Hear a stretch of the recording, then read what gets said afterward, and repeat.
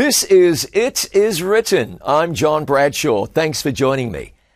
Although military combat has historically been the domain of men, many women have seen action on the front lines. It's said that somewhere between 400 and 750 women fought in the Civil War. Among them, Sarah Edmonds Seeley, who was known as Franklin Flint Thompson, when she fought in the 2nd Michigan Infantry.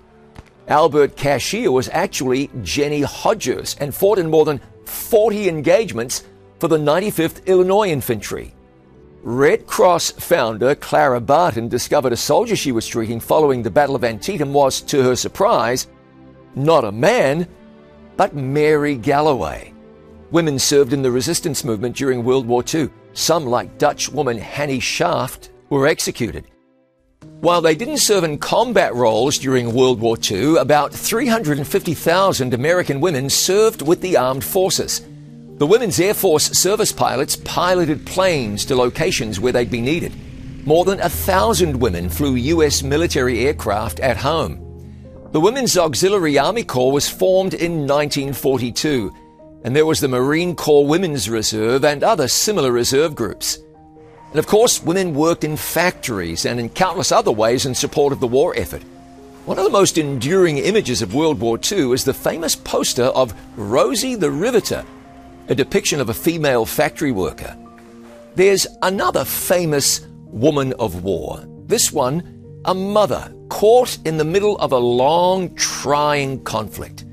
This mother at war may be the best known of all women of war.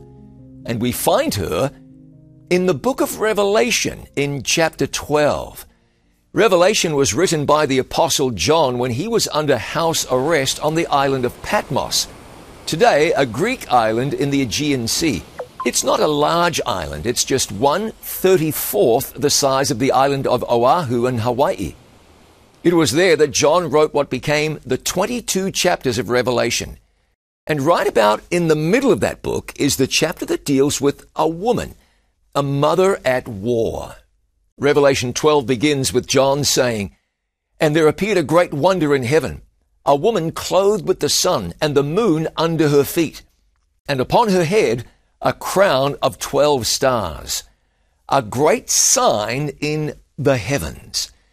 So we need to ask ourselves whether what John saw was something that we are to take literally, or if he saw something that was symbolic of something else, a representation. You might expect this to be symbolic, seeing as Revelation is loaded with signs and symbols. So how do you know if it's literal or symbolic? Well, if the symbolism isn't obvious, you let the context advise you. This woman is clothed with the sun. She has the moon under her feet. She's wearing a crown of 12 stars. So if this is a literal woman, she'd have to be literally wearing the sun, literally standing on the moon, and literally be wearing a crown made out of 12 literal stars, which doesn't make an awful lot of sense. Well, why then is she presented this way? You'll notice that she's pure. She's wearing things of natural beauty. Now, there's another woman, another mother in Revelation. Over in Revelation 17, she's the opposite, colorfully attired, wearing jewels and holding a golden cup. That woman is described as a harlot. But our woman in Revelation 12 is described as possessing purity. And that'll matter as we read on. Revelation 12, verse 2. "And she, being with child, cried, travailing in birth, and pained to be delivered."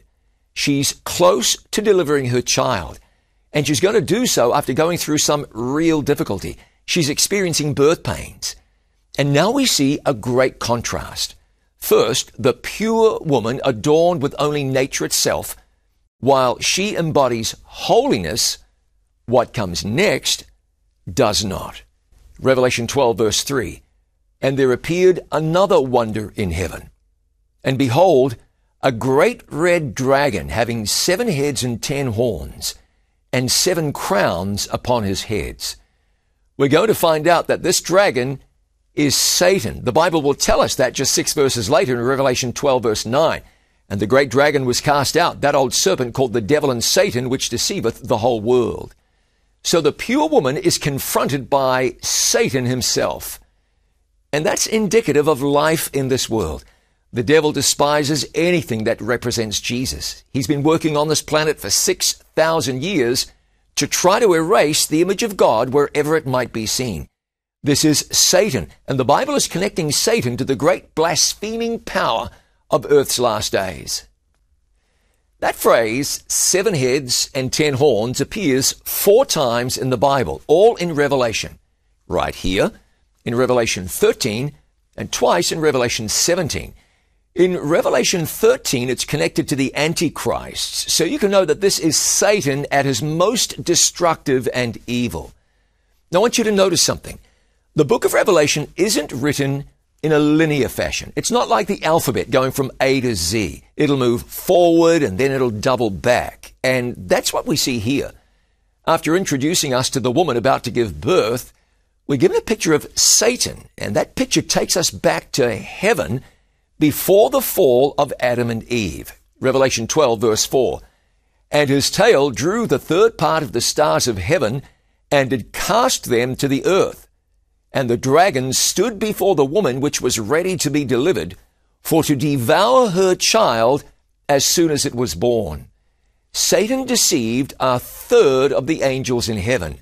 When he was evicted from heaven, they came together to the earth. And you'll notice that Satan was waiting for the birth of the child. Knowing the prophecies about the coming Messiah, he was anticipating the event. He knew his own future and the future of the world, of the universe, depended on this mother and the child that she would have. Revelation 12, verse 5. And she brought forth a man-child, who was to rule all nations with a rod of iron. And her child was caught up unto God and to his throne. That's the same woman we were reading about just moments ago. A woman who had a baby boy, who was to rule all nations with a rod of iron. This is Jesus, the one who was caught up to God after his death on the cross. Now, ruling with a rod of iron shouldn't necessarily be thought of as severity. Jesus was the embodiment of the love of God for this world. If you said that your neighbor rules his or her family with a rod of iron, you might be suggesting that your neighbor is a tyrant. Of course, Jesus is not a tyrant. This reference is to strength and authority, not to harshness and severity. Jesus' scepter is a scepter of authority and justice. And this reference points us to Jesus as the Messiah. Recapping verses 4 and 5, we find that Satan deceived a third of the angels in heaven and came to the earth to destroy Jesus as soon as Jesus was born. Satan's whole sordid existence is being dedicated to preventing Jesus from carrying out his work of salvation. Right after Jesus was born, Satan inspired Herod to order the execution of not only Jesus, but of all the infant boys in and near Bethlehem. Satan hoped to kill Jesus even before his ministry could get underway. But Joseph was warned in a dream to take his family to Egypt, where they stayed until after Herod was dead. Clearly, Satan wasn't successful in his objective. The passage tells us Jesus was caught up unto God and to his throne. 5 verses into this chapter, and you know that the plan of salvation was successful. Jesus ascended to heaven after his death on the cross. But who is this woman, this mother at war? We'll find out in just a moment.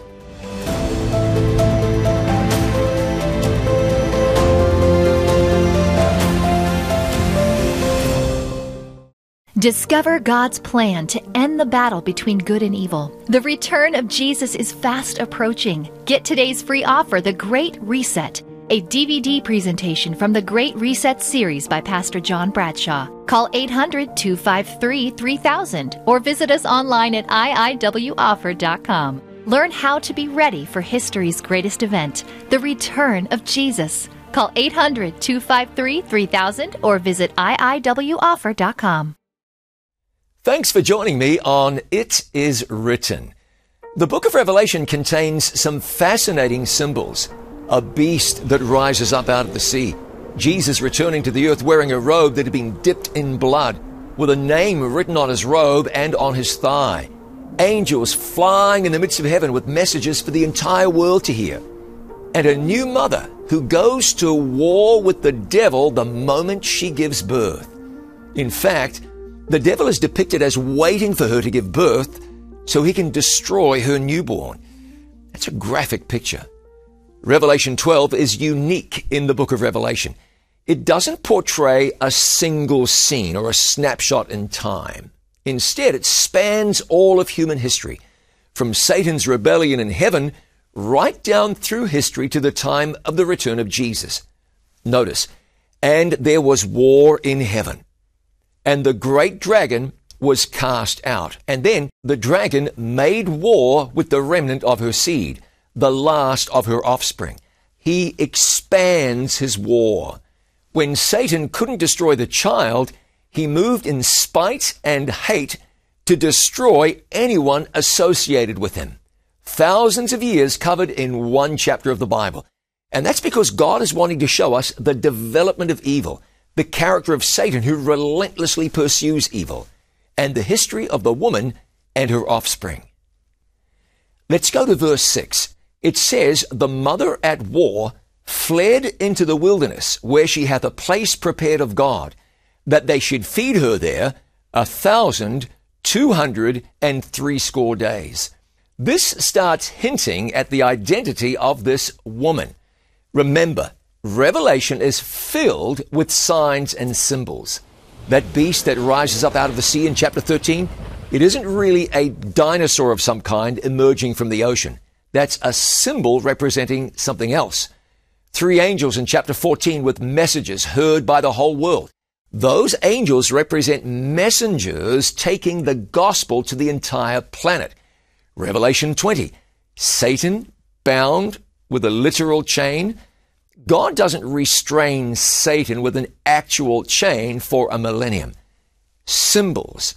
John saw what he saw, but those things represent other spiritual realities in many cases. Here, a woman, the mother of a baby boy.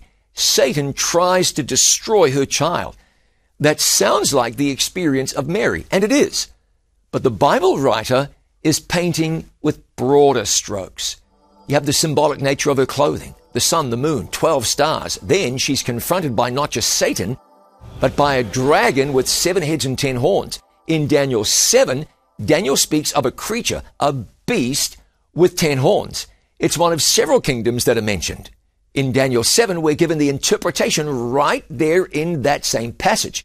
The 4th beast shall be the 4th kingdom upon earth. That's Daniel 7 and verse 23. The symbolism in Revelation shows us that the devil is working through a kingdom. The kingdom in power when Jesus was born was the Roman Empire. The dragon represents Satan working through the might of a kingdom. And we just read that the woman fled into the wilderness. While Mary and Joseph fled to Egypt with baby Jesus, keep in mind that we're clearly looking at the big picture here with the war in heaven, the casting down of Satan. And at the end of the chapter, it references the remnant of her seed. Twice in the chapter, it says that the woman went into the wilderness for 1,260 days. That time period is repeated a little later in the chapter, but expressed as 42 months. Then you've got the serpent sending a flood to carry the woman away, and the earth opening its mouth to help the woman. It's clear that this mother we're looking at isn't restricted to a single person. Here's why.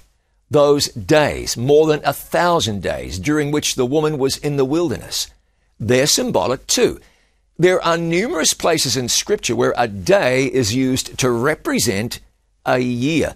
Look at Numbers 14:34, where God said to Israel that each day the spies searched the promised land would stand against them as a year. 40 days of searching, a day for a year, meant that they would spend 40 years in the wilderness.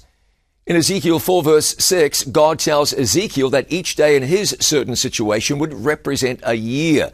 In Daniel 9, the days of the prophecy each represent a year. That's how you get from 7 days to 7 years in Daniel 9:27.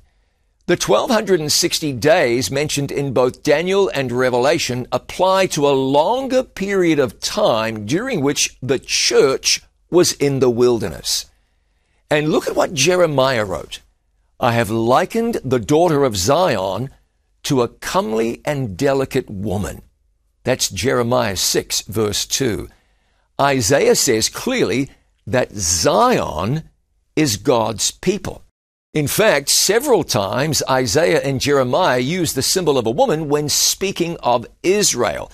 In prophecy, a woman is a symbol used to represent God's people.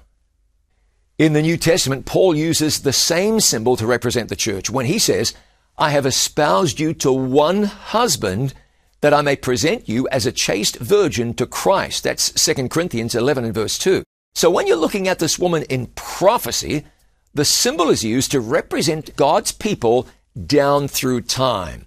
This side of the cross, the symbol represents the church. And with the woman being pure, you're looking at God's faithful people down through the ages. Now, a word of caution with symbols. It doesn't mean that every time in the Bible that you read day or woman that it represents a year or God's people. The days of creation were days, not years. Jesus was not in the tomb for 3 years. The woman who touched the hem of Jesus' garment? A woman. It's in descriptive symbolic prophecy that these terms are symbols. So in Revelation 12, Mary gives birth to Jesus. But then the woman is in the wilderness. God's people, the church, in the wilderness. We'll look at that in just a moment.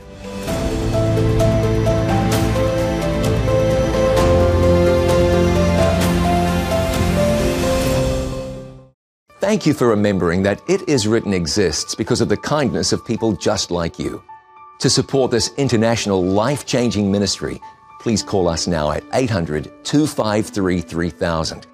You can send your tax-deductible gift to the address on your screen, or you can visit us online at itiswritten.com. Thank you for your prayers and for your financial support. Our number again is 800-253-3000, or you can visit us online at itiswritten.com. There's something placed by God inside the human heart, a yearning to be free. And the actions of some went beyond the page and the lecture hall to the tracks of something that became known as the Underground Railroad. Still away, still away, still away to Jesus, still away, still away home. I ain't got long to stay here. Watch Midnight to Dawn on itiswritten.tv. Mothers feature prominently in the Bible. Eve, Sarah, Rebecca, Jochebed, Naomi, Elizabeth, Mary, all hugely significant.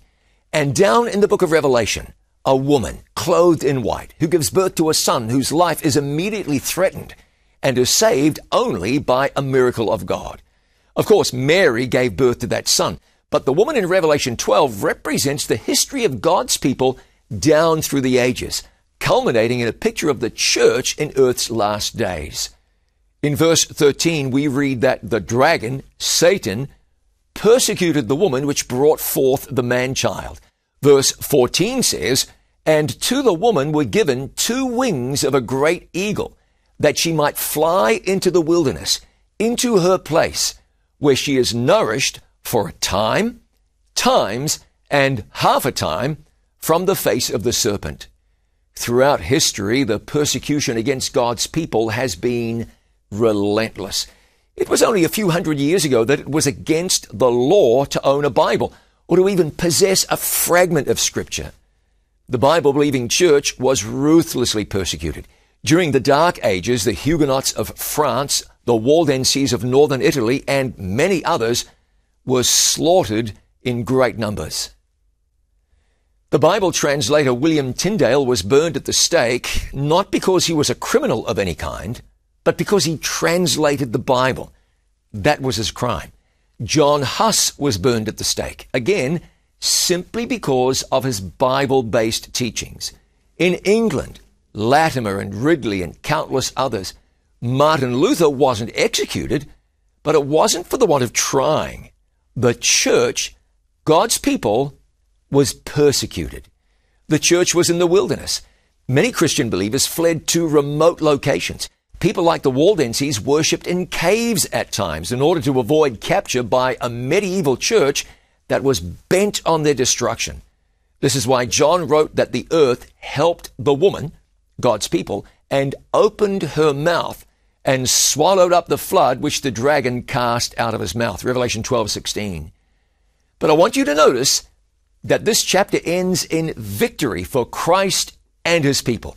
It says in verse 17, "And the dragon, Satan, was wroth, angry with the woman, the church, and went to make war with the remnant of her seed, the church of earth's last days."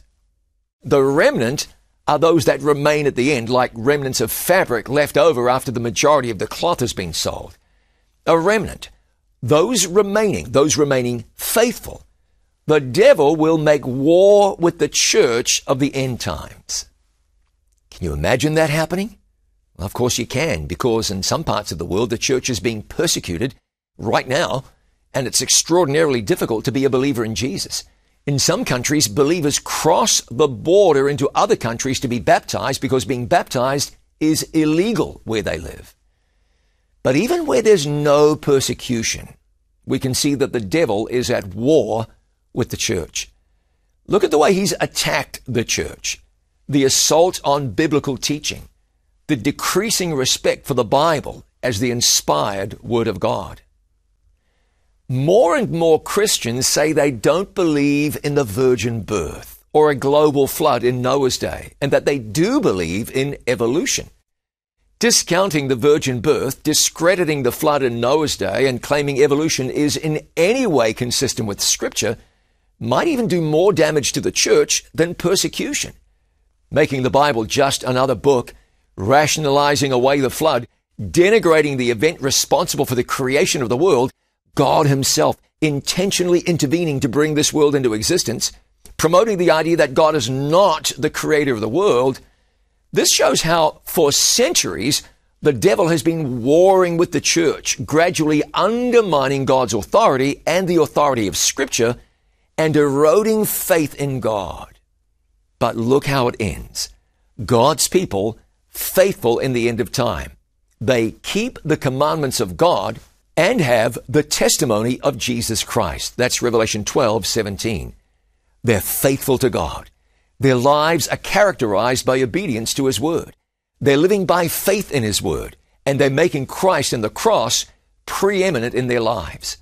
They're fully surrendered. They've prayed the prayer that says, "Not my will, but yours be done." And they have the testimony of Jesus, the teachings of Scripture, of Christ and all of His prophets. It's a triumphant end for Jesus and His people. We know there's pressure on mothers today. It seems that's always been the case. This mother, the woman of Revelation 12, she's been at war since before her child was born. And that war against evil continues until Jesus returns. It might be that there's a war raging inside you. Personal battles, spiritual battles, a war with sin that threatens to overwhelm you. It might be doubt. Maybe you can relate to the father in Mark 9 who cried out to Jesus with tears and said, "Lord, I believe, help thou mine unbelief." God is there for you. He's been with His people down through time. When Satan attacked in the Garden of Eden, God promised a way of escape. His people were enslaved in Egypt, and by His mighty hand, God led them out of Egypt in the most spectacular of ways. They wandered for 40 years in the wilderness, and God fed them with manna and brought water out of a rock. That same God is with you now. The history of God's dealings with His people testifies to that. You're fighting personal battles. God says, I will never leave you nor forsake you. You're dealing with spiritual battles. God says, be still and know that I am God. Sin threatens you. God says that where sin abounds, grace does much more abound. You have moments of doubt. And the wise man says, trust in the Lord with all your heart. We're thankful for our mothers. And here in Revelation 12 is a mother whose very existence speaks to the love of our Heavenly Father, who longs to spend eternity with you. Do you want to go? Do you want to claim your place in eternity? You can. You can claim it now. Receive Jesus as your Savior right now, or recommit yourself to Him right now. And know that the peace of Christ, know that acceptance and forgiveness and the gift of everlasting life are yours. Pray with me now. Our Father in heaven, we come to you in Jesus' name, and we are thankful that the Bible makes clear Christ and His people triumph at last. Between now and then, it's evident that we are at war. We read the dragon was angry with the woman and went to make war with God's people down at the end of time. And Lord, that would be us. Thank you that you are our defense and our strength. We want to confess faith in Jesus today as Lord and Savior. Friend, is that your desire? Would you say, yes, Jesus, save me? Jesus, be my Lord. Heavenly Father, be my Father. We thank you for the promise of Jesus' soon return. That great day when we will be gathered together to be with you forever. Let that day come soon, we pray. And we thank you in Jesus' name. Amen. Discover God's plan to end the battle between good and evil. The return of Jesus is fast approaching. Get today's free offer, The Great Reset, a DVD presentation from the Great Reset series by Pastor John Bradshaw. Call 800-253-3000 or visit us online at iiwoffer.com. Learn how to be ready for history's greatest event, the return of Jesus. Call 800-253-3000 or visit iiwoffer.com. Thanks so much for joining me. Looking forward to seeing you again next time. Until then, remember, it is written, man shall not live by bread alone, but by every word that proceeds from the mouth of God.